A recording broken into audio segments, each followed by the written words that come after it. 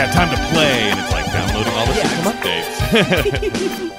Man, I can't wait to play this brand new game. Oh, I need to download a 60 gigabyte patch first. Oh, I guess I'll play it next Thursday. Yeah, I guess I'll play it the next time I actually have time, which I don't know when that will be. Yeah, exactly.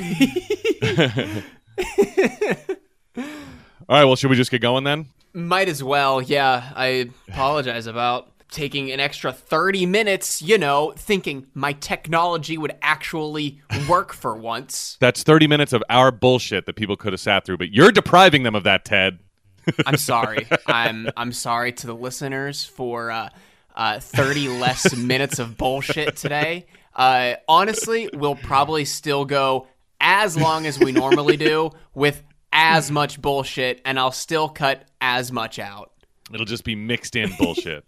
Although last week, whenever we thought like we went so long, the raw audio file was like an hour and 45 minutes. Yeah. And I got that down to like an hour and 15 minutes. It wasn't long at all. It was actually kind of a short episode it was by a shorty. normal standards.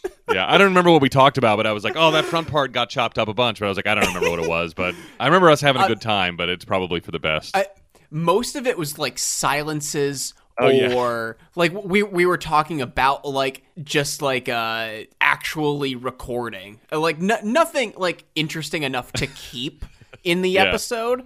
But we were having a good time and, like, setting ourselves up, I guess. I see. Okay, well, welcome to No Hugging, No Learning. It's a show about one thing, watching Seinfeld for the first time. I'm Tim Murphy. And I'm Ted Hollowell. And today we will be talking about Season 8, Episode 8, The Chicken Roaster. But before that, what's the deal with stuff from our last episode, The Checks? There are a couple songs mentioned in the episode that we wanted to do a shallow dive on, and one of them that we didn't write down for homework, but I did a little dive on anyway, was when when Kramer walks in his 1980s drug dealer 3-button suit, shiny silver 3-button suit.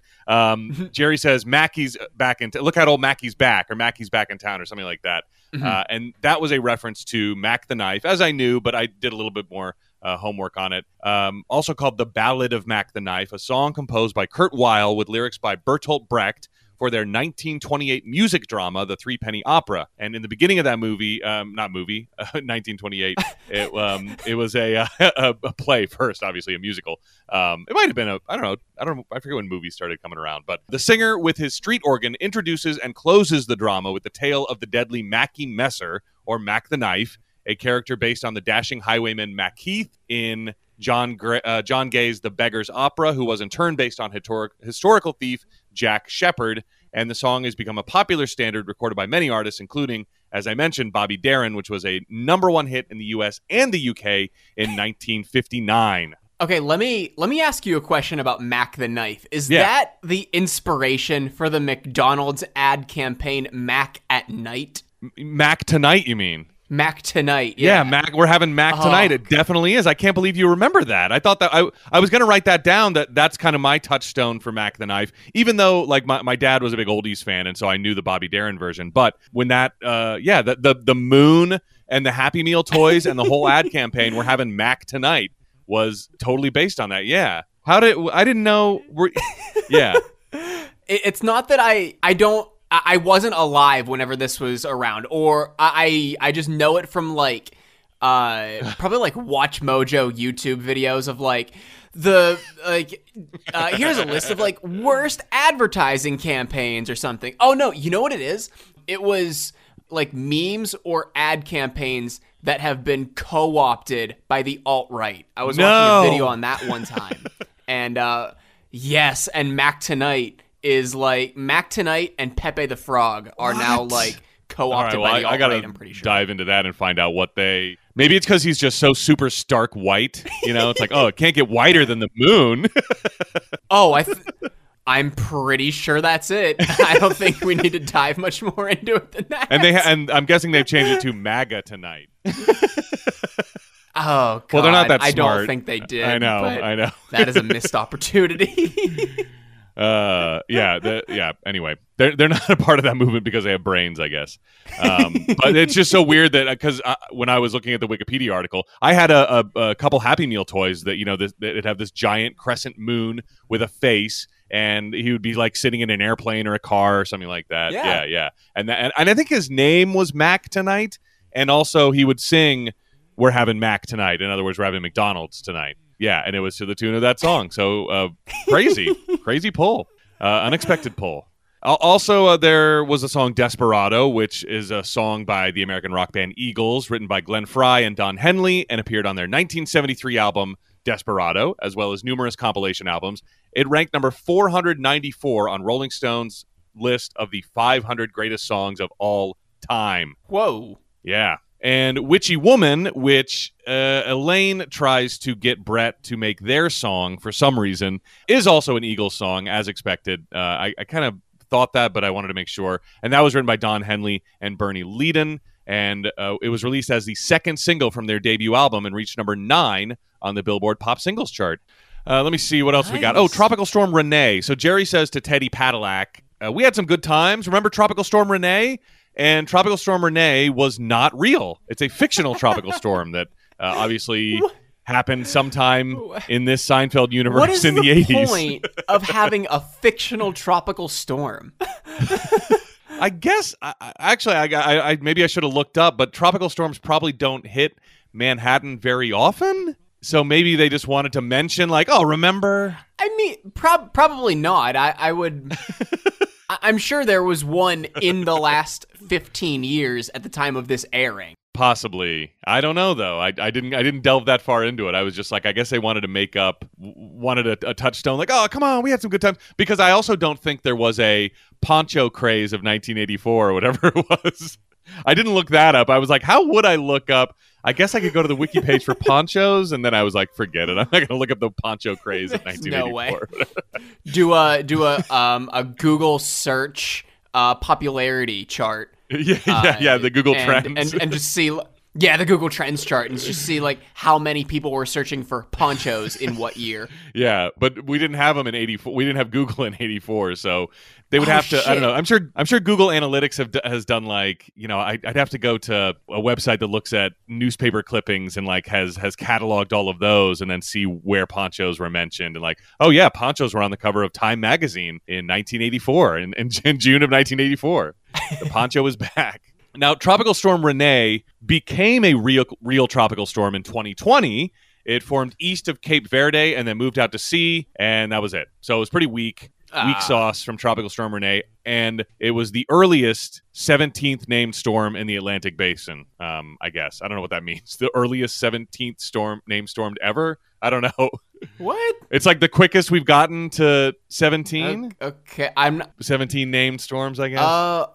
Oh, okay. Because I think every year they have a list, like a set list of names. So I guess that just means last year there were the most storms worthy of having a name, which is very fitting for 2020. Oh, yeah. I think I read that it was like also the most active hurricane season on record. And so this is the earliest that we've gotten to number 17. Great. Out of all the years, I think is what that sentence means. Like we moved to number 17 quickly. I mean, get ready for that record to be shattered each and every year coming up, because I'm sure, the climate is not improving. What could possibly be the reason for this? What could possibly change this? Doing nothing is doing nothing. I believe it's just the mainstream media is reporting on more storms. That's all it is. They're not happening more frequently. It's just a 24-hour news cycle. You know, Tim, it's not all storms that are bad. Yes. It's just a few bad apples on the tree. Exactly. So this episode here's some trivia and that's all we had for homework. Here's some trivia and tidbits from the episode. It was written by veteran Seinfeld writing partnership of Tom Gamble and Max Pross from a rough outline by Steve O'Donnell, which included several key ideas used in the completed episode, such as Kramer having Japanese tourists sleep in his chest of drawers. Now, Gamble and Pross had already left the Seinfeld writing staff after season 7, but their new contract allowed them to consult on Seinfeld, which gave them the opportunity to script the episode The Checks. And then for some reason after this, their contract was closed. Their contract was revised to close this unintended loophole, preventing them from writing any further Seinfeld episodes. So it's kind of weird that they didn't notice they were able to do this. And then and then didn't want them to. Like, why not just have these two guys who wrote a bunch of great episodes still be able to write episodes for your show? I don't know why they. It seems weird. Maybe it was a bad breakup or something. Maybe. Jerry Seinfeld himself, the man, IRL, worked as an umbrella salesman during the 1980s and has claimed to have invented the umbrella twirl, just as his character does during this episode. That's kind of cool. Yeah. That's apparently the writer said that in the DVD commentary. I don't know whether he's joking or whether he thinks that he invented twirling an umbrella to sell it. I don't know. With Jerry, it could go either way because, his ego is so big, he thinks he invented comedy. He may think he's invented, twirling an umbrella, too. He may have, regionally invented it because obviously you're not going to invent something as common as twirling an umbrella, but he may have been, the first person in his 5-block radius to do it. Yeah. The Brett story was based on a man Gamble met on a ski trip who would similarly zone out whenever the song Desperado played. So that was that was based on real life. The last line before the credits had 2 versions made. One for if the New York Yankees won the World Series, I guess, earlier in the year, and one for if they had lost the World Series. I guess it would have been like, with these two idiots, it's no wonder the Yankees lost the World Series. But instead, the one they used was, with these two idiots, it's amazing the Yankees won the World Series. Oh, they did win that year? Yeah, so. They had won the World Series, so that's the line. I guess they filmed it before. Yeah, and I guess they filmed it before it had happened. I forget when these episodes are airing. So, I wanted to do a. Oh, you have the. I was just saying, last week's episode was November 7th, 96. So it would be probably like 2 weeks after. Oh yeah. After the World Series would wrap up. Yeah, so I guess they had filmed it before or while the World Series was going on, and then they were like, all right, we'll just do the 2 lines and then send it across with the right one. I did a little dive on one of the Japanese tourists that I definitely recognized. Mr. O was played by Getty Watanabe, who has been in a million things. He's the voice of Ling in Mulan. He was on 2 Simpsons episodes. He was in an episode of Duckman with Jason Alexander. And he starred as Cooney, the host of Wheel of Fish, in Weird Al's movie UHF with Michael Richards. Wow. And also, let me see. Oh, he played the Playtone photographer in That Thing You Do, who's taking pictures of the head of Playtone Records, and he's like, "Hey, I saw you out to lunch with Marlene and Dietrich," or whatever he says, and the guy's like, "Come on, my wife's upstairs." If people remember that movie, it's from the end when they go to L.A. So he plays that guy, and he's most known for playing the aged like milk Long Duck Dong in 16 Candles. Yeah. I'm not touching that one. Ted, I'm just going to recommend you never see that movie. 16 Candles? Yeah. I'm just going to recommend you never. Yeah. It's it's one of those it's one of those Brat Pack movies, so it's got Molly Ringwald, and she's really the only true Brat Packer in it, but it's also got John Cryer, and who's the other guy? I always get it mixed up with the other one. James Spader might be in it, but anyway, yeah. She turns 16, and anyway, he plays an exchange student that's staying with them, and yeah, they gave him the hilarious, to people in the 80s, name Long Duck Dong. There we go. The less said, the better. Most recently, he played Henry in an episode of Call Me Kat, which is awful for completely different reasons. Have you heard about that? No, I haven't. The Mayim Bialik show. Oh my gosh, I haven't heard about this at all. It's what Mayim Bialik's show. She runs like a cat cafe or something. It comes on after Hell's Kitchen, which Sarah and I watch. Is this a CBS show? So we get to see the first 2 or 3 minutes. Oh my god! No, it's Fox, but it should be. It seems like it tastes like CBS. I feel like you may have told me about this, and I just locked it out of my mind. Yeah, we catch the first minute because it's on after Hell's Kitchen, and so it just kind of starts up. And first of all, it's a show where the main character addresses the camera. I don't know whether through the whole thing, but it always starts where they're going, "Oh, hey, I didn't see you there." I'm like, God. What? Don't you talk to me like that? Don't talk to me. Here. Do your show. Oh, hey.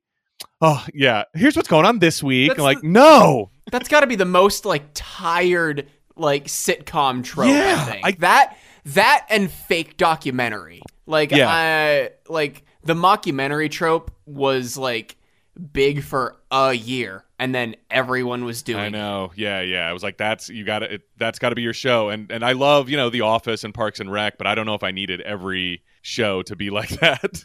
But yeah, I just can't believe someone's still doing that in 2021. Like, oh, hey, I didn't see you there. Well, this week, you'll never believe what happened. Like, oh, I don't care. Stop talking to me. I want to know the person Deadpool? who wrote that script. And I want to like follow their career and to see if it gets any better, because I don't think it's going to. If in 2021 or 2020 probably they're writing a script that begins, "Oh hey, I didn't see you there." Let me see. I want to see if it is a who created this monstrosity. Oh, it was based on a British sitcom called Miranda by Miranda Hart. So it's not a Chuck Lorre show. Surprisingly, I was really expecting it to. It really sounds like it should be. Okay, what would you rather watch a 6-hour marathon of? Call Me Kat or Bob Hart's Abishola? I think Bob Hart's Abishola, only because it's The Devil I Don't Know. It can't be worse than Call Me Kat. I don't know. It's Mike O'Malley doing a like Chicago accent with his I believe she's his nurse after he has a heart attack or something, and then he falls in love with her. Wait, no. Bob is played by that big guy that's always calling the rock station. Isn't it? It's not Mike O'Malley. It's Billy Gardell. Oh, Billy Gardell. yeah, Billy Gardell. Yeah. Okay. Yeah, Mike O'Malley was yeah. the other guy in Yes Dear. Right. But Billy Gardell was not in Yes Dear, was he? Yeah, he was. Yeah. No. You're thinking of that. You're thinking of another show. Hang on. I know what you're thinking of. Hang on. He was on Mike and Molly. Yeah, and he was on Yes Dear as well. He was one of the friends. Oh yeah, you're right. He was for 6 years. Yeah, he was the friend I guess Billy. I guess so. But I was thinking of the main four. Oh yeah, I gotcha. I was like, wait a second, but Tim, I knew Billy Gardell had a much bigger show, and but I couldn't remember the name of it. But it was Mike and Molly with Melissa McCarthy. Tim, don't you dare question my knowledge of Yes Dear. Yeah, I know.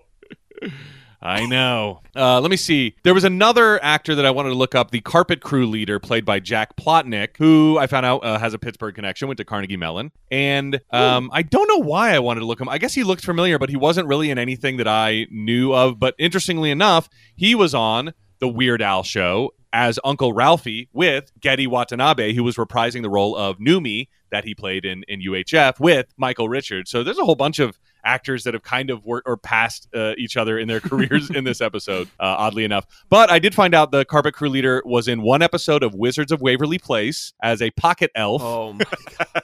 Oh my god, of course. And he was on an episode of True Jackson VP. But that's Nickelodeon, yeah, right? That's Nickelodeon. That's way after my time. Okay. Okay, I always conflate Nickelodeon and Disney comedies, so I mean, but I figured I'd throw that back in whenever there. you would be like of the age of watching it, Disney was still like premium cable. Oh yeah. We had to pay extra for it. And you know what I found out is they're adding Adventures in Wonderland. Do you remember that show? No. Oh man. So it was like a live action Alice in Wonderland, and it was so weird. Like, so every this cool 90s girl would like step through her mirror and go back to Wonderland in every episode and like have an adventure with everybody. Oh, and Tweedledee and Tweedledum were like dressed as 90s rappers, and they would rap everything, and it was awesome. Yeah, they'd wear like those big like Zubaz pants, you know, that like AC Slater style pants. Oh no. And like backward and like bright neon colors, and yeah, it was awesome. Yeah. Oh my and that's God. coming to Disney Plus, and I am psyched. Because I'm sure in retrospect it's going to look awful, but definitely I was too old to be watching it. But in 6th grade, I would come home and I'd watch Wishbone on PBS, and then I'd switch it over to Disney Channel to watch Adventures in Wonderland. So awesome. So I forget how I started talking about that. Oh, Disney comedies. That's right. Okay. George Wallace, who plays the doctor who examines Brett at the end of the episode when he presumably dies because he is crashing as Dr. George Wallace zones out listening to Witchy Woman. As we know, he's a stand-up comedian, but he was also the best man at Jerry Seinfeld's wedding. Huh? Really? Yeah. Yeah, I don't know which one. I guess the one to the 17-year-old. I don't remember, actually. I didn't look that up. Wait, no, he didn't get married to her. I think they broke up before that happened. But I think they were engaged or something. They broke up when she turned 21. She was too old for him. Yeah. So I guess he's only been married once, and I guess it was that wedding that George Wallace was the best man at. Let me just double check. Yep, Jessica Seinfeld, 1999. That's when they got married. So he didn't end up with that other one, I think. Mr. Wilhelm's alias, Tanya, is the same as that adapted by Patty Hearst after she was allegedly brainwashed by the Symbionese Liberation Army, which is it's a weird like Stockholm Syndrome kind of 70s or maybe late 60s, just kind of odd, like Manson cultish kind of attention grabbing story that, she was this, what do you call it? Like she was a Hearst. So she was like literally, a billionaire heiress, and she was kidnapped by these weird guys. And then all of a sudden started believing in what they were saying. I don't know the true story, but I do know it's really weird. But furthermore, Mr. Wilhelm holds a carpet cleaner nozzle in a similar manner to an iconic photo of Patty Hearst in which she brandishes a machine gun. So that's a famous photo from the whole ordeal that they released of her. And it's a pretty like a blink and you'll miss it reference. But I guess if you were born around the same time that Jerry and George and everybody is supposed to be, maybe you caught the reference. I certainly didn't. And that's it.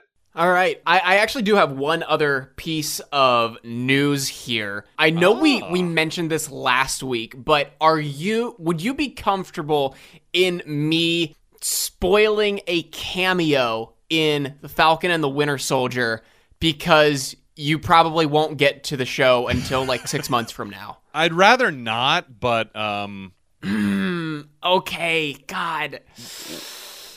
Oh, wait, it's Elaine, right? I've already had that. Okay. Yeah. For me by memes, of course. Julia. Yeah. I thought it was going to win. Julia Louis-Dreyfus okay. is in like the last 5 minutes of, at the time of this recording, the most recent episode of Falcon and the Winter Soldier. We don't know her character yet.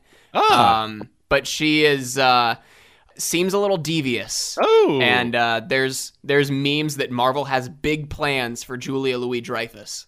Okay. Yeah, I of course got it ruined for me on the Seinfeld subreddit. But again, I don't understand. For some reason, I thought it was going to be like as big as the cameo at the end of The Mandalorian, which I won't spoil for anybody who still has not caught up. I thought it was going to be like Iron Man, and I was like, ooh, no, I don't want to know if it's going to be like, something like that. It was really weird because like they show, I won't spoil anything other than her, so that you are not like given any circumstances, but there's a dejected character, and then like sitting in a hallway, and then a long shot, and you see a person walking in wearing heels. You can only see like knees down, and Grace and I are both like, oh my God, who is this? Who is this? And then she comes into frame, and we see Elaine?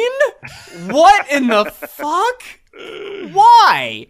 What is she doing here? And actually, I had just about wrapped up watching all of BoJack Horseman. So yeah. I think in the moment I quoted Mr. Peanut Butter, and I was like, Elaine on Falcon and the Winter Soldier? What is this, a crossover episode? That's awesome. Well, I can't wait to check that out. And I still don't know what happens at the end of WandaVision in episode 9. Oh my God, watch that half hour of TV. But I do have to say that I love the idea of Catherine Hahn and Julia Louis-Dreyfus working together. If that's possible at all in the future or in the past. So, because I think they're two funny actresses, and I would love, and I think I think they just work well together. So anyway, okay. Well, I will. I'll give you my react to that probably sometime in 2022. If we're still doing this show. To that, we'll probably be on to the next one, but so we'll be on our new season. So it'll be extra not timely. Yeah. All right. Well, if you have never listened to us before, we are not a research-heavy show. We like to have our questions come up naturally in the run of the episode and then assign them to ourselves the week following as though we are giving ourselves homework. I have never seen these episodes before. Tim has never seen these episodes before in chronological order after being a lifelong fan for years. If we miss anything, if we egregiously skip over something, please send us an email or send us a tweet at @nohugging or nohugging, no learning show show@gmail.com. Both of those links are in the description or on the show description page on Apple Podcasts. If you like what you hear, please give us a 5-star rating and a written review on Apple Podcasts. You could do one or the other. I mean, you could do a rating or you could do a rating and a written review. But even if you just give us just a 5-star rating, we will send you a holographic, no hugging, no learning sticker free of charge. We just need your mailing address. Or you know what? You could just email us something nice. I could definitely use some encouraging emails over the next couple of days. That would be nice to read. Well, anyway, that being said, Season 8, Episode 8, The Chicken Roaster, original air date, November 14th, 1996. I was 3 years, 10 months, and 25 days old, and Tim, if you're counting this episode and every other episode we've got left, we have 37 episodes until we become a... I don't know. I've kind of defaulted to like you answering this now. Oh yeah, but it's I was zoned out. I was like getting ready for my notes. I was like, it's only because like I'm like I have no idea. I think I ran out of things a long time ago. We'll listen to it because there are. I mean, maybe at least 100. We will listen to a version of Mac the Knife and review it every single. We're a Mac the Knife review podcast. No, because you should see the list of artists that have covered it. I mean, after Bobby Darin wasn't even the first, and so we'll run a long time. a weekly podcast that only covers one song that runs for 2 years. Yeah, I think that's a winner. I'm trying to think of the name of it though, because like Cast the Knife, that people are going to think that's just like true crime, which may benefit us. They'll be like, "Ooh, Cast podcast about knife murders, probably," and then they'll quickly be charmed by our delivery and keep listening. Yeah, because true crime is so huge, But I don't know. Mac the Knife. I don't know. Or maybe we'll just do a fictional true crime series based in the world of Seinfeld. Yeah. And it's called The Scofflaws. I love that, actually. Someone's got to do that. I don't want to do that. It's too much work. No, someone's got to do that. Yeah. Oh, man. Okay, if you were looking at TV Guide the night of November 14th, 1996, you are going to see... And we got a little bit of, I explained this last week, a little bit of a Huluism on this week's description, where the description reads, "The Chicken Roaster, a celebrity opens a chicken restaurant in Jerry's neighborhood." Now, if you're looking in TV Guide that night, I'm almost certain the Chicken Roaster, is not going to be there. But otherwise, this isn't a bad description. Yeah, we'll see if we can make it better or if we need to by the end, but I think that kind of sets everything up pretty well. We'll see, though. We open with a cold open with George and Jerry outside a market, and George lamenting because he is super cheap that there's no haggling in this country anymore. When did we get rid of haggling? To George, everything is negotiable, and Jerry asks him, even restaurants, and he says yes, and he tries to haggle with the shop owner over some cherry tomatoes that are... like $1.29 or $1.89 or something, and George offers him 25 cents. He says, "I'll give you a quarter." Oh, 25 cents. What are you? Yeah. That's not haggling, George. Haggling means you have to offer them a price that, even if it is low, has to be at least reasonable value for the product. You can't walk up to a Tesla dealership and say, "Here, I have my stimulus check. Will you take that?" That is a good point, though. Why can you haggle over some things, especially cars? That doesn't make any sense. Houses, I kind of get, because that's something one person is selling to another. But a business, I go in and I'm going to buy an Accord for more than the other person bought an Accord. Just give me the same. Just give everybody the same price. I don't get it. And car dealerships always try to say, "What you see is what you pay," and blah blah blah. But there's always wiggle room. They still negotiate. It's that's just never going to leave. And I don't understand why. And airline tickets, that's another thing. That's another thing where you can pay, one person paid $100 and the other person paid $1,000 for the same seat next to each other. I'm sure you remember back around 07, 08. I don't know if it was just the Chevy brand or maybe it was all of General Motors. They did a employee price sale, one of those summers. Yeah. and they did buku sales because what they did was they lowered the price to literally the employee price, but in the contract of like you buying the car, they eliminated the ability to haggle. So everybody got a car for the same price. I knew people who bought like 2-3 vehicles during that sale. Dang. Yeah, it was crazy. So it must be a good business model, but I'm sure there was still, I guess there was no haggling if it was in the contract, like that you couldn't. Yeah, it's just such a weird thing that this one thing you can go buy. So maybe I'm on George's side where I'm like, all right, if it's good enough for cars, what's the difference between everything else? What makes Target different from, the Honda dealership or whatever? I don't know. But I like the guys, the guy tells Jerry and George, how about you leave and never come back? And Jerry goes, how about we leave and come back in a week? And the shop owner goes, deal. That was good. Yeah, it was a really good. And George is like, I think we got something here. I think you got something there.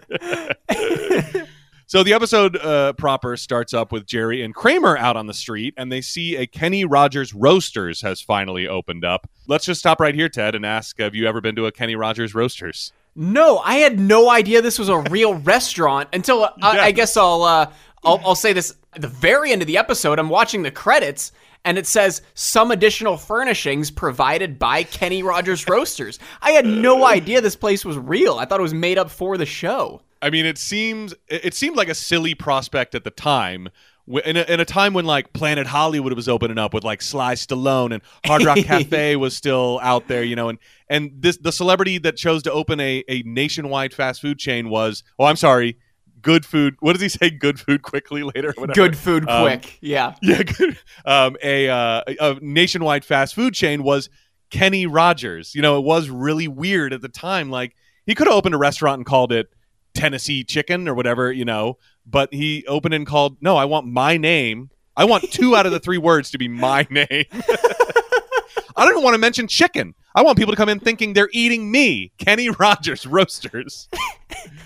Honestly, if I were to like not know anything about this episode, not know anything about this restaurant, I would think Kenny Rogers Roasters is a brand of coffee. Yeah, exactly. Because with chicken, you think like, oh, you want it fried. You want to go to Kentucky Fried Chicken or yeah. I don't like want roast chicken. If I want roast chicken, I'll go to a Boston Market or the supermarket or something. Yeah. I don't know. Yeah, get the bags right up front of the supermarket, that bagged full on chicken. So a Kenny Rogers Roasters did open. And by the way, my dad, huge Kenny Rogers fan. Like if I got one artist, if I could pick one artist, well, there may be 2. Neil Diamond is one, and Kenny Rogers is the other. Fan of the music or fan of the chicken? The music. The music first.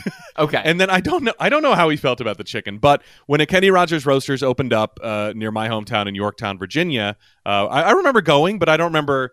That's all I remember. I don't remember anything about the inside or the chicken or whether it was good or bad because I was probably in like 7th or 8th grade and it I think it lasted a pretty long time, but then it became a Fuddruckers, which okay, I'm much more of a fan of. Which has fallen on their own hard times. Oh, is that true? I can't even think of the last time I saw one. Well, the one up here in Erie went out of the mall and got replaced by a what's it called? Fresh Healthy Cafe, which is almost the exact opposite of Fuddruckers. Yeah. I love that Fuddruckers had, like they just gave you the burger and then they had like that giant toppings bar and I could like put as much melted cheese as I wanted to on my burger, which was all of it, all of the melted cheese.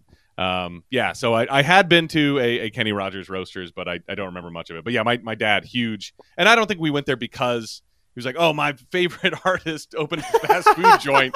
I think it was just like, the normal suburban thing. Hey, there's a new restaurant. We're trying it. Get in the car. Like, yeah, okay, absolutely. Yeah, I would love it. I would love it if you guys ended up going because Kenny Rogers is your dad's favorite artist. Yeah. This is all this family's eating from now on. And my dad's country all of a sudden, too. This is all this family's eating from now on. Dad, why are you talking like that? Because of Kenny. Okay. All right. All right. I mean, as a kid, as like a 7th or 8th grader, you could do a lot worse than going to Kenny Rogers Roasters every night for dinner. So, and they notice there's a giant neon chicken on the roof, and Kramer says the restaurant's going to fail because there's chicken places not just in their neighborhood, but all up and down this street, which I know New York City streets can be long, but I would love to know what he meant too. And Kramer's got to go because he's helping Newman pick out a turtle at the pet store. And as he runs off, Jerry runs into Seth, who is an old buddy. He hasn't seen him in like 5 years. And he talks him into catching up over lunch instead of going back to the office where he was headed for a big meeting. And meanwhile, George and Elaine are at some sort of department store, and they just had a business lunch, which Elaine, so I guess Elaine was able to use the expense account and call it a business lunch because she asked George, "What do you think of what do you think of the catalog?" And he goes, "I think it stinks." She's like, "There we go. We talk business." And Elaine is buying a ton of stuff on the Peterman account, the expense account, and George tries on this huge sable hat. The saleswoman says it looks good on him, and George goes, "What do you think, Peterman account?" And Elaine says, "Yeah, that's fine."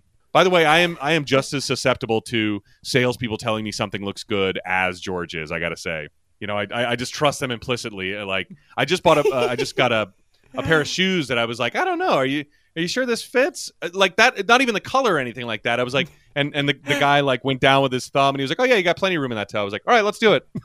Like, I was unsure, but you, person that I've never met before who is working on a commission basis, I trust your opinion.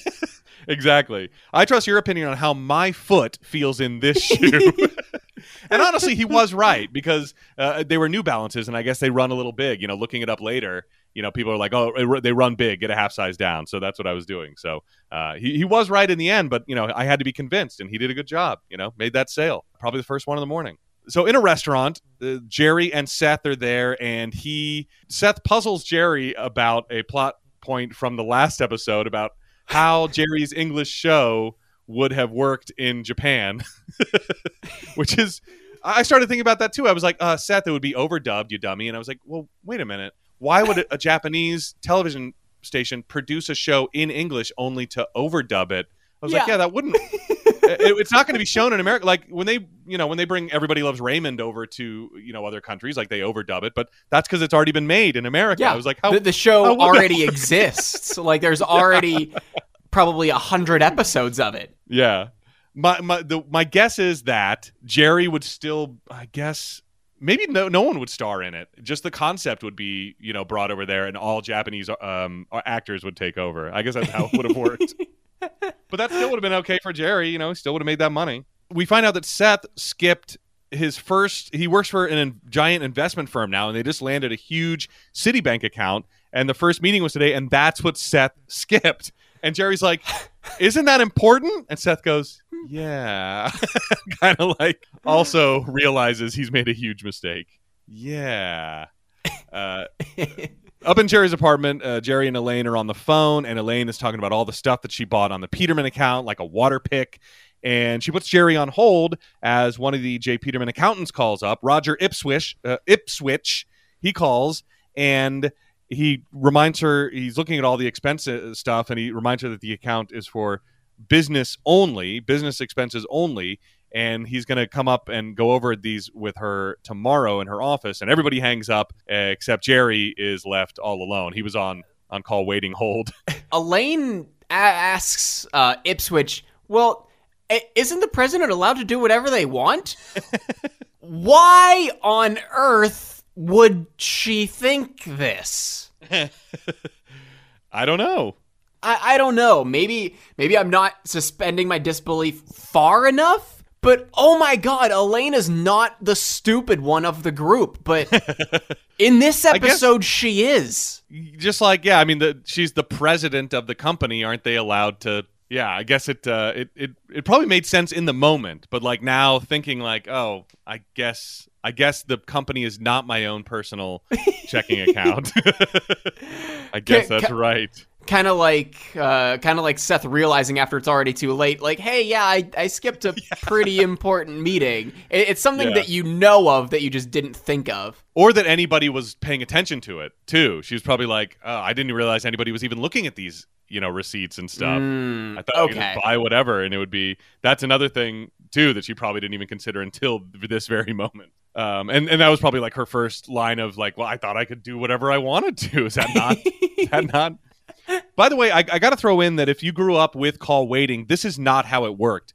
So Elaine is on the phone with Jerry. She gets a call and switches over to this other guy, meaning Jerry is waiting, listening to silence on his phone. When Elaine hung up her phone with the call from that guy, it would have started ringing again because Jerry was on the other end. That's how call waiting worked. Like when you put the phone down, it would start ringing. It would ring you back because you still had somebody on the other line. Mm-hmm. So he wouldn't have been left all alone for very long, unless Elaine maybe like picked up her phone and slammed it back down or something, and he didn't notice because he's just sort of sitting there like, "Hello, anybody there?" Over at Monk's, George walks in his giant hat, and I love Jerry's line, "Why didn't you get the big one?"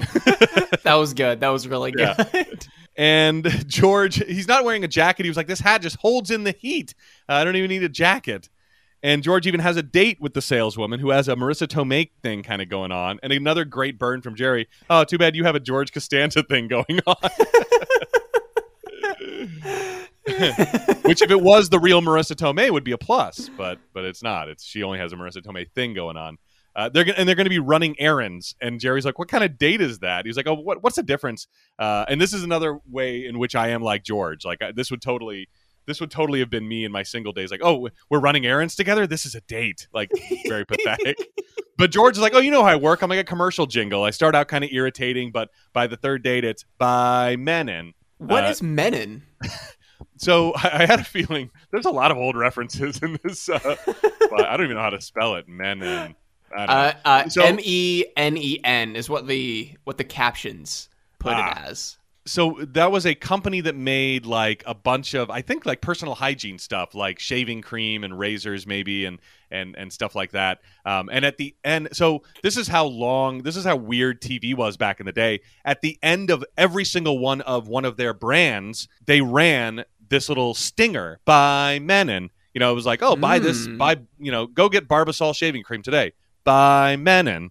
And so, yeah, it was just really weird. It was like their commercial had credits, like the little production still at the end of every episode. It was like that. It was like they had time to do that. Wow. Yeah. So it was just a unifying jingle. It'd be like if all of the things that Procter and Gamble made at the end, it was like Procter and Gamble. It's like that. Yeah. Could you imagine if that was done today? Like how many people would just realize, oh, these 6 companies make everything I've ever heard of? That would be amazing. That would be really helpful, actually. That would be a great law. Like, all right, let's put some transparency into all these brands and companies and what they own and stuff. Like you see a commercial for feminine hygiene products. You see a commercial for stuff in your kitchen pantry for motor oil. Unilever. Yeah. That would actually be very helpful. Especially on channels where you don't want to support the advertisers, you just watch and like, all right, there we go. You hate watching and you boycott anybody that advertises with them. Yeah, exactly. Or at least it'd be easier to like make lists or something. So, also, Jerry's like, "Well, how are you going to guarantee a second date?" He was like, "If there's any doubt, I'll do a leave behind." He'll leave something behind, like his keys, to guarantee that, hey, you left your keys here. She calls up and boom, all of a sudden it's date number 2. And up in Jerry's apartment, he is about to go in his door. He is now singing the commercial jingle by Menon and notices a red dot on his door that he figured out is coming from Kramer's peephole. It's like a concentrated beam of red light. It looked like a sniper's sight on Jerry's door. And Kramer opens the door, and his apartment is just full of this red light, and it's from the neon chicken sign. And Jerry's like, "Why do you bring the shades? Why do you shut the shades?" He's like, "They are." And Kramer, before Jerry leaves, tells him, "Oh, your friend Seth stopped by. He was fired." Over at J. Peterman, Elaine is passing off her various expense accounts to Roger Ipswich, like the comforter, she says, is the Aristotle goose down tunic. So she has it kind of wrapped around her like a Grecian senator. I don't know who this actor is playing Ipswich, but oh my god, this performance was next level. Because without ever seeing him before, you can tell this character is so tired of Elaine's bullshit as head of this company. Like, because like as soon as she puts on this quote unquote tunic, you can see in his eyes like, Great, it's another urban sombrero, isn't it? Yeah. And he sees the numbers, so he knows how badly that tanked. Mm-hmm. Oh, God. And it's also like, it's a great juxtaposition of the non-creative and the creative, or the person that's supposed to be the creative person. You know, he's like, he works with all these, you know, artists and designers and people in fashion, and he's like a buttoned up accountant, which is also, so he's very dry but also very biting, which is funny. I mean, yeah, like this guy nailed it. It's just amazing. She's also passing off her water pick as a plant watering device. That's just like shooting the plant. Like, if you were to do this in real life, it would just shoot soil everywhere. You would kill your plant instantly. Yeah, directly through the leaves. Yeah.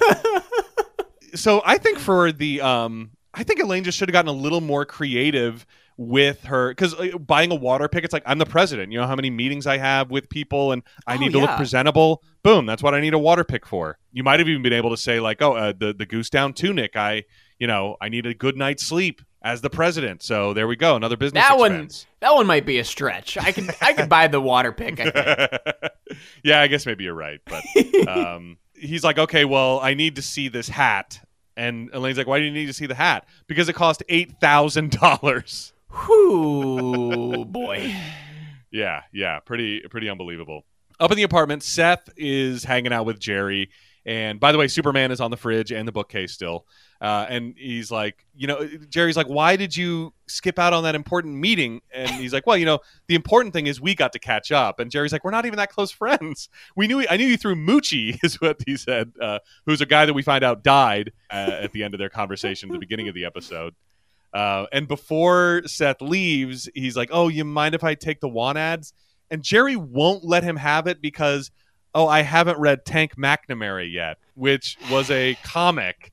So Jerry's read all of the comics that came in the paper, but just this one that would literally take him 2 seconds. And his friend without a job wants the want ads in there, and he won't give it. It's like, that's like crazy low, Jerry. I mean, this is crazy.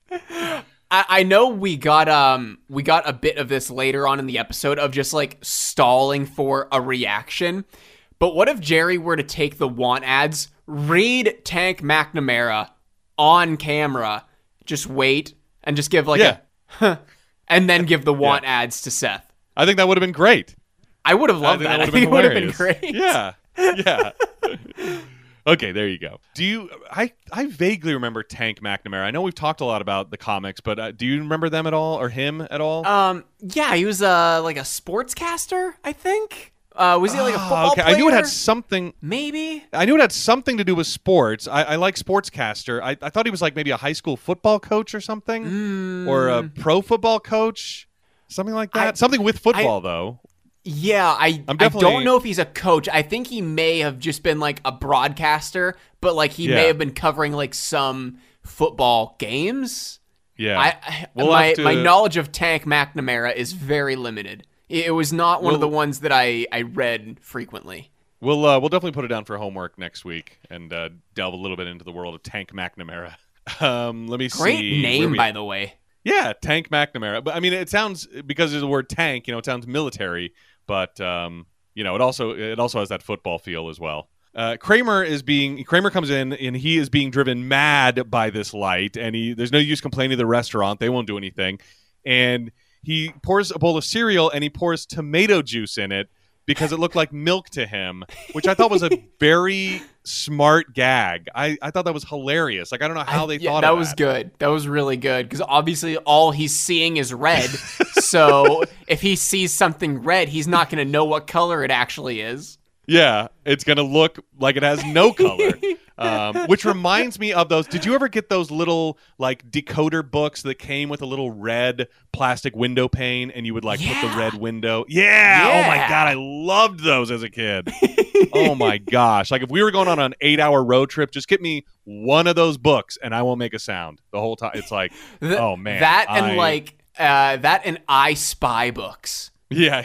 Oh man, those were the best. Yes. As Kramer says he wants to move in with Jerry, Kramer splashes all the cereal and juice on the wall and the refrigerator and cleans it up with an oven mitt and then wrings the oven mitt into the pitcher of tomato juice. All of this while Jerry is like very calmly saying something like, Kramer, I'm just worried that after living together for a while, we may grow. What does he say? I thought I wrote it down. We may get on each other's nerves a little. Yeah. As he's like trashing Jerry's apartment because he didn't really clean up the juice. Like he just smears it all over the wall. And then he wrings it back into the pitcher too. Gross. Yeah.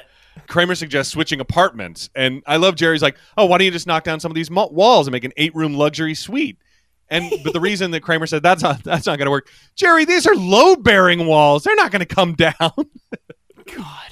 And then Kramer comes up with the idea, which, by the way, is like a great Seinfeld quote for some reason. These are load-bearing walls. Anytime walls are brought up, I'll bring up the fact that they're load-bearing, even if they're not. I just love it. And Kramer's like, you know what? I'm going to drive them out of business, just like we did in the 60s. And as he leaves Jerry's apartment, we get Kramer redlight.gif, a very popular. This is one of those things that you have not been able to escape. No. One of these references that you mentioned, Ted. This is a GIF I've used many times. As recently as last week or 2 weeks ago, whenever we were talking about WrestleMania. Yeah. How old was Kramer in the 60s, by the way? If it's 1990 and he's like, I don't know, 40, let's say, or 42 or something, I guess that he would have been like 12 in the 60s? Hey, you never know. Maybe Kramer was a teenage revolutionary. Yeah, it could have been. Just a very young one getting involved with that crowd. I guess it's possible. Up in the saleswoman's apartment, she tells George that, he's like, oh, how about we do something, tonight or tomorrow or this weekend? And she's like, I'm going to be busy for a while. And as he leaves, he tries throwing his keys super loudly across the room onto a table, like she wouldn't notice. And she's like, oh, your keys. And he's like, those aren't my keys. And anyway, she convinces him that they are, and so he grabs them. And then right before he leaves, he takes off his giant sable hat and puts it behind a cushion. And as he closes the door, he goes, Costanza. I love, you can hear... do we know her name at this point? We get it later on in the episode, but I'm not sure if we know it yet. We get it in the very next scene, but right, okay. Yeah. But we hear her on the phone as George is hiding his hat. And she says, you are not going to believe the date I just had. Yeah, I did hear that. She has to call somebody immediately for trauma therapy. Over at J. Peterman, Elaine is telling George that she needs the hat back. And this is where he says, I'll call Heather. I'll say I left my hat there. And then, I'll get a date. You'll get the hat back. And as they call up, she says, I don't have the hat. The hat's not here. And Elaine is very dismayed, and George is confused. Over at Kenny Rogers Roasters, Seth is putting trash from the restaurant into the can out front, which I know they needed for the scene, but that can't be legal. No. What restaurant is going to be putting their garbage in a tiny city trash can out front of the restaurant? Yeah, there's got to be a dumpster in the alley or something like that. That's more not only more appropriate, but also you can't use a municipal trash can for your business's giant trash bags like that. Couldn't we have had Seth? I know I'm nitpicking. Sue me. Yeah. Couldn't we have had Seth I don't know, opening the restaurant or all we need for this scene is Seth to be outside the restaurant in his uniform. That's it. Yeah. Couldn't we have had him putting up a sign or something? Yeah, putting up a sign, unlocking the door, sweeping maybe. There you go. Literally anything else would have made more sense. Yeah. But no, he's putting the business's trash in the city trash can, the tiny city trash can out front. And he is the new manager of Kenny Rogers Roasters, as he tells Jerry, who he runs into, as Kramer unravels a giant banner in his apartment window that says "Bad Chicken" with an arrow pointing down, and is yelling at people on the street, "Stay away from the chicken! That's bad chicken! Mess you up!" Oh my God. And Seth says that's not going to be good for business, and Jerry says that's not going to be good for anybody. Tim, if you were going to a Kenny Rogers Roasters and you saw on the opposite side of the street, 5 floors up in an apartment building, a canvas that's spray painted bad chicken with an arrow, would that sway you against going to Kenny Rogers Roasters? That's a great question. I don't want to say no right away. I think my first thought would be like, well, that guy's nuts. And then I would walk inside. But did you notice there is a couple that was almost going to go in, and then when they saw that, they moved on? Yeah, that's why I brought it up. I'm like, do they know Kramer? Do they value his opinion so much? They already made the decision to go in, I would bet. I can't say that I would think about it. I'd go, I might just avoid it. Like, you know what? I don't want to get involved in this situation. I don't want to be a part of whatever's going on between Kenny and this guy. I don't even want to be a part of it. Not that the chicken might be great, but it's just not the right time right now. That might be what I think. Up in Jerry's apartment, Jerry and Kramer are switching apartments, and Jerry insists that Kramer gets some of the weird stuff he has out of the apartment, like Mr. Marbles, this ventriloquist dummy that Jerry holds up. He's like, and Kramer's like, Mr. Marbles, he's harmless. Which is another great quote. Jerry says there's just one rule. I don't want Newman using any... And Newman comes out of the bathroom right as Jerry was about to say, that's the rule. And as soon as Seth gets a real job, you two are going back in that chicken supernova, as Jerry says. He leaves. Newman pulls out some Kenny Rogers Roasters chicken, and the temptation is too great for Kramer, who loves it. He smells the hickory, and I guess this must have been a slogan because Newman goes, "Oh yeah, it's the wood that makes it good." Oh, I didn't even pick up on that. Okay. I'm thinking it must have been a slogan. This is what I was talking about earlier. Like, Kramer's like, "Oh no, I'm boycotting it," and then we just have Newman eating chicken like I've never seen any other human being eat chicken before. And it's just like 5 seconds of silence, and then Kramer is immediately does a 180 on the chicken. Yeah, and I love when he reached into the box and Newman like growls and barks at him, and then he's like, "Come on!" and Kramer like admonishes him like a dog. "Come on, no, bad." I thought that was hilarious. I wonder how many pieces of chicken Wayne Knight had to eat when doing this scene. Because, you know, whenever they shoot a scene with food, like most of the time the actors are not eating or they'll spit it out or whatever. And maybe that's what he was doing. But I know that it takes more than one leg of chicken to get a scene sometimes like this. So I wonder how many he had to eat. Or maybe they did nail it in one take. But I as I was watching him annihilate this chicken bone, I was like, how many times did he have to do that? Undoing all of that great work he did on the body. Back over at Heather's, I thought this scene was absolutely hilarious. Elaine knocks on the door and says, "Hi, I'm Elaine. We met at Barney's the other day."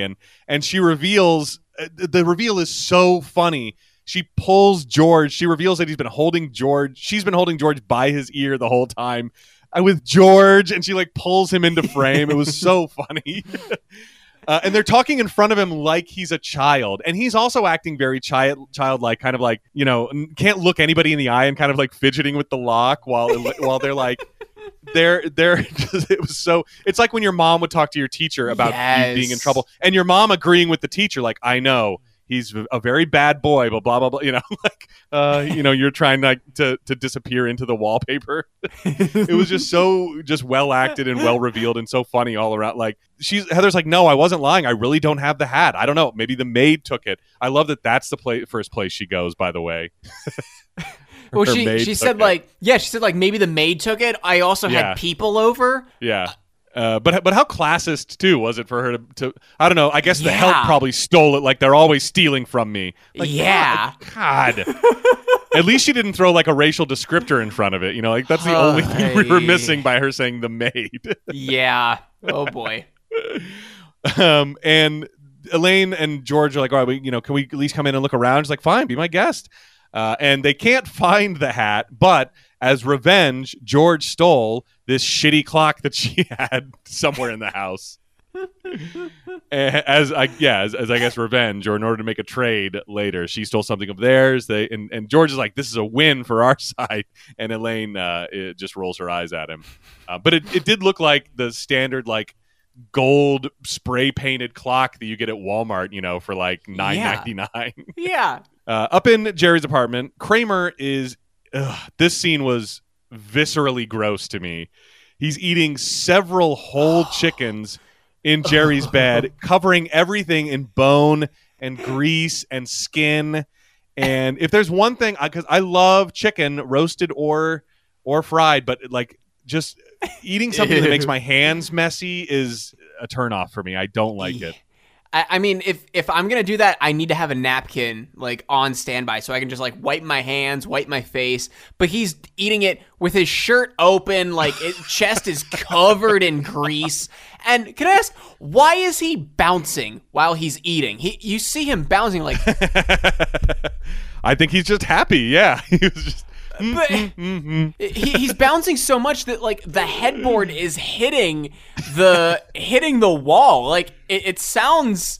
Oh my god! It sounds like he's having sex. I'm not gonna lie. It probably was a similar experience. Yeah, that's how much he loves the chicken.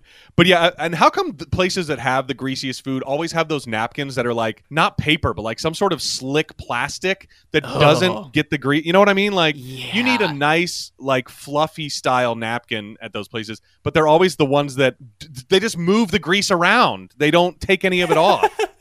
They're not absorbent at all. I hate that. I'm just like feeling that right now without feeling it. You know, it's like ugh. Meanwhile, in Kramer's apartment, Jerry can't sleep because there's all these weird creaks and noises. And then Jerry hears some footsteps go by and he goes, "Mr. Marbles?" Which is another great moment, I feel like, in Seinfeld lore. "Mr. Marbles?" Back in Jerry's apartment, Elaine is in there talking to Kramer, and he tells her the solution to her problem is easy. Just sleep with Ipswich. And Jerry slides in like Kramer, and he's even acting like him. We get the, "Oh, I'm stressed," which is another famous gif. "I'm stressed." And he's eating ice cream directly from a carton. I mean, this is Jerry Seinfeld acting like Kramer.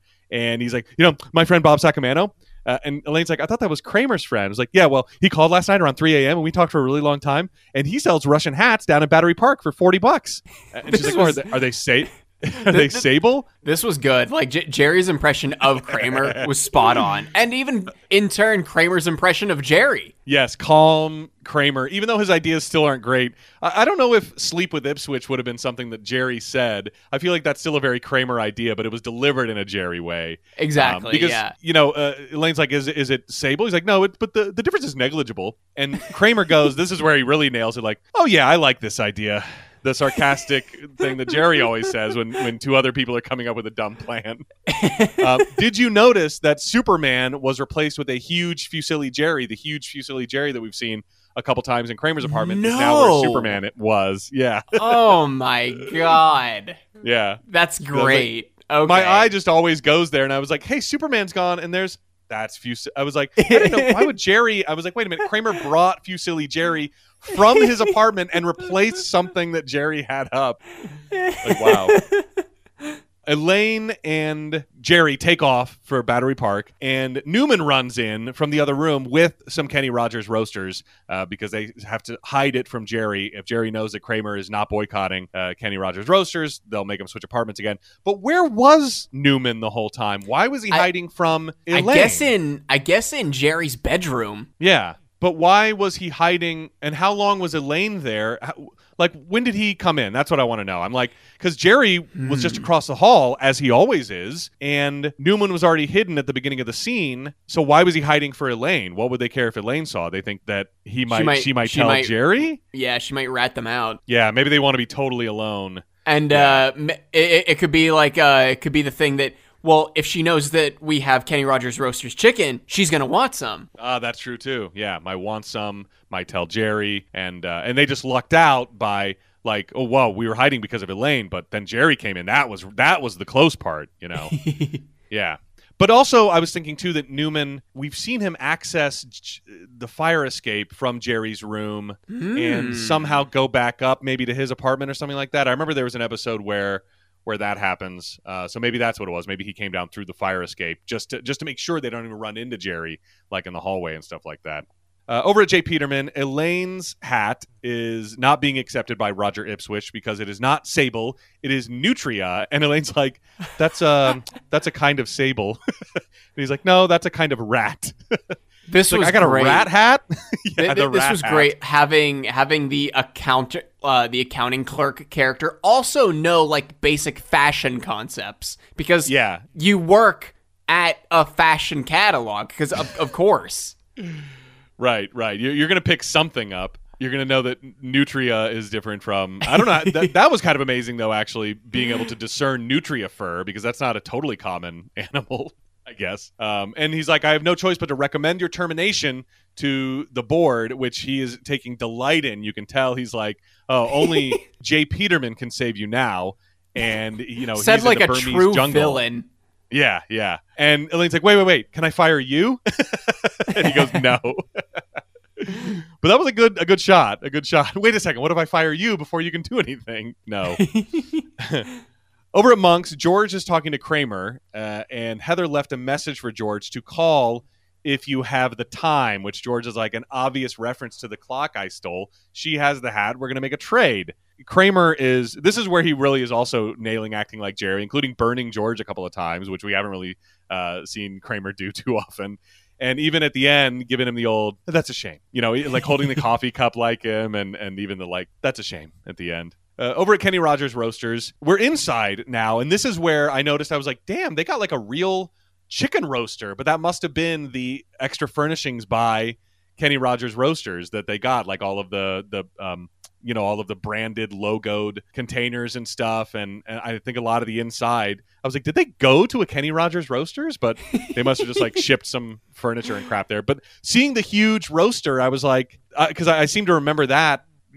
Somewhere back in the memory banks from my time going there once or twice, and I was like, "Damn, they got a whole roasting machine for this episode." That's crazy. I'm wondering if they actually had this roasting machine on set, or if that is just like overlaid footage of the roasting machine. Because why would you bring something that big and put chickens in it and turn it on just for a background shot? For like 5 seconds, if that. Authenticity, they were making a lot of money too at this point. They were probably like, yeah. And it seemed like if Kenny Rogers Roasters was working with them, they might be like, hey, we want to, we want to shoot like the inside of a restaurant. And maybe it was a terms of their agreement. Like, all right, well, if you wanted to look like one of our restaurants, we got to put one of these roasters in there, or you can't use any of our logos and stuff. Maybe it was one of their things. Like we have something to live up to. We want people to know when they come inside what it's going to look like. It's it's just more of a commercial for Kenny Rogers Roasters Chicken than it is an episode of Seinfeld. Yeah, they really make it seem pretty good. I think if you saw this episode, you'd go, well, I got to check it out. Kramer, if it was enough that Kramer would live in that apartment to eat it, let's go check it out. Get in the car, kids. We are going to Kenny Rogers Roasters. And Seth is not even the full manager. He tells Jerry he's just the assistant manager, and he can't turn off the light. Newman is there, and he's picking up a family feast meal with a side of steamed broccoli, which Jerry grabs and goes, Newman would never order steamed broccoli. And he makes, and Newman's like, oh no, I love broccoli. And he makes Newman try it, and he spits it out immediately and yells, vile weed, which I loved. And Newman is forced to admit that Kramer is hooked on the chicken, and he does a palate cleansing shot of honey mustard. Now, someone honey mustard quick, and he like throws it back. This was great. Oh my god! Yeah, just to get the broccoli taste out of his mouth. Vile weed. What does Jerry say? He's like, I know Newman wouldn't eat broccoli if it was deep fried in chocolate sauce. Yeah. Oh my god. Yeah. Up in Jerry's apartment, Jerry walks in on Kramer patiently waiting for Newman to show up with the chicken. He's got like an empty plate, and he's got the napkin already tucked into his collar. And Jerry gets him to confess by threatening to put the banner back out about the light. And Kramer has to admit that he is hooked on the chicken. In Burma, we get a map of Burma, and Elaine is ushered into a temple where Jay Peterman is, and he yells gibberish at this boy that's cutting pineapple in the temple as well. Yikes! I was wondering what reaction that was going to get. Yeah. Oh boy. The fact that the captions even say fake Burmese dialect. I'm like, oh, okay, great. Love this. Dialect. So where does this, on what side of Kramer yelling in fake Italian does this land? What side does that land on? Fake Burmese?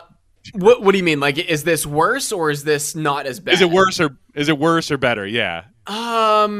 Wait, did you say Kramer yelling in fake Italian or fake Japanese? Fake Italian. We'll go back to the calzone episode with fake Italian. Oh yeah, I would say the fake Italian is probably not as bad as the fake Burmese. I would put the potential at the fake Japanese inside the hot tub, which we didn't really hear, but we kind of speculated on. I would say the fake Japanese is the worst, followed by the fake Burmese, and then in third place is the fake Italian. Of levels of offensiveness. That's probably where I'd land as well. And Jay Peterman is sort of gone mad in the jungles of Burma. He asks Elaine if she's an assassin, come to collect a bill. And she's like, oh, actually, I do have kind of a bill, Hiller. I was just wondering if you'll sign these expense reports. And Peterman's like, oh, of course I will. I'll just have to see this hat. So Elaine is screwed once again. And in the park, Heather is meeting up with George. And just like George, his plan, she's like, first I found you irritating, but now I can't stop thinking about you. So his commercial plan worked. And even she says Costanza. So he got stuck in Heather's head. And George brought the clock in a bag because she really wanted to meet up with George. She doesn't have the hat. She really doesn't have the hat. It's about another date with George. And he tries to like hide the clock, but it goes off. And Heather finds out that he stole this clock from her and that he's weird. And so she leaves. Back over at Kenny Rogers Roasters, Jerry comes in for some reason wearing the rat hat. Oh, he must have bought one at Battery Park. Oh, yeah, he may when he have. and Elaine went down there. Yeah, I bet that's what happened. So he comes in a rat hat, and it's raining, and he flings the hair everywhere. And it's like getting in people's food and in their mouths and stuff. And this time, Jerry says that's not going to be good for business. And then Seth says that's not going to be good for anybody. And we cut to Kramer's apartment. He's eating chicken in bed, his bed, bathed in red light that all of a sudden goes out and shuts off. And with his mouth full, I love the, Kenny. I thought it was such a great, pitiful cry out. And that's pretty much the end of the episode, except we do get, I liked the way that they had 3 epilogues for the 3 main storylines. I thought this was great because they're so quick. Like, so Kramer is hanging out his apartment window with a banner that says Kenny come back and still yelling Kenny. So dejected too, like it barely making any noise. You can tell it's as though he's been yelling this for hours. Yeah. He's like hoarse and his voice is cracking and he's weak. Kenny. And then Jerry in his own apartment turns out the lights and all of a sudden he hears the creaking again and sees a silhouette of a dummy that looked like it was holding a knife run by. Oh, I didn't see that. I saw the dummy. I didn't see it holding a knife. I thought I saw the silhouette of a knife as well that runs by, and Jerry goes, Mr. Marbles, again. Jesus. And then we get one last little scene in Burma where Elaine shows Jay Peterman the urban sombrero. I put it on the cover of the last catalog, and he goes, the horror. Which, did you catch that reference? I don't know what it's in reference to. I think it's Apocalypse Now. Oh, okay. Which is another movie about somebody going crazy in the jungles of kind of the same area. I forget where, now I even forget where Burma was. South America, right? Is that right? Is that what we settled on? I think so. Anyway, I'll write it down for next week, the horror. But I think it's a reference to Apocalypse Now. I want to say Brando is in that. Maybe I'm crazy.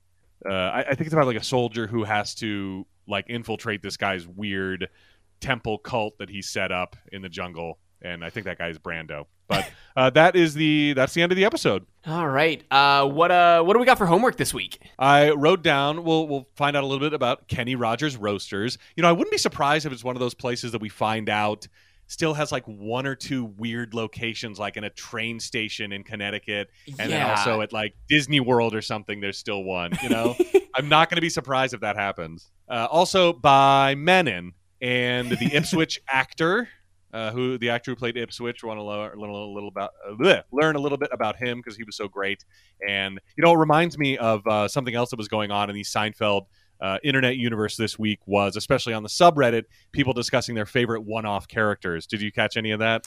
I did, but I didn't see much of the Seinfeld sub this week. But I saw a couple of posts of that. But most of the one-off characters were people that I either had no recollection of or have never seen yet. Yeah, it was a good, an interesting mix. A lot of people love Bookman, obviously the library detective. A lot of people say he's like the best one-off character, but there were a lot of good revisits. As obsessed with the hallway as they were the previous week, this week they were obsessed with one-off characters. Do we ever see Ipswich again? I don't think so, but you never know because kind of these employees have been popping up. Maybe he did so well that maybe he'll pop up again. Maybe I was gonna say like if he doesn't pop up again, he'd be in like my own running for best one-off characters, I think. Oh yeah. This was a great one. Also Tank McNamara, and finally the horror. The horror. What is that a reference to? Is it Apocalypse Now? Well, and why do they say it in that movie? We'll find out. All right. What do you like for cover art this week? Let me see. I mean, Kramer and the Bad Chicken is kind of funny. I mean, obviously the go-to is the scene with Jerry acting like Kramer and Kramer acting like Jerry, and that one still shot of. Oh, yeah. Well, then there's the other one, the one still shot of Kramer opening the door and being blasted by red light. That's sort of like the go-to. But if you wanted to do something different, I think there's some other go-to. What are you thinking? I really liked the first scene of Jerry in Kramer's apartment, like in the bed, and he has like the covers like up to like his eyes, and he's all you see is like the red light peering in at his eyes. I'm like, this is such a horror movie level still shot. This is great. Yeah, that's pretty funny too. Like they got a great eye, like it's the perfect level where he has the covers and his eyes darting side to side. Yeah. Yeah, that's a good one too. It's all good. All right. Let's see what we can do about this week's description. So we had the chicken roaster, a celebrity opens a chicken restaurant in Jerry's neighborhood. A celebrity opens a chicken restaurant in Jerry's neighborhood. Yeah, we'll just deal with that because obviously, the name of the episode isn't actually part of the description. Hulu. The first thing I would do is, and maybe this is the only change that needs to be made because everything does kind of revolve around that, but I think a celebrity opens a chicken restaurant, I would change to a celebrity chicken restaurant opens in Jerry's neighborhood. Not a celebrity opens a chicken restaurant because that kind of leads you to think that the celebrity is going to be in the episode. Yeah. Because if I were to see that, I would think, if I were to see that and then watch the episode, I would think, oh, I thought like Kenny Rogers was going to be in the episode and they were going to have like a grand opening or something. Yeah. I know what you mean. I like yours. Yeah. Like from what I know, I don't remember Kenny Rogers coming to town when the thing opened. It had all the fanfare of a new McDonald's opening. It's like, which is not much at all.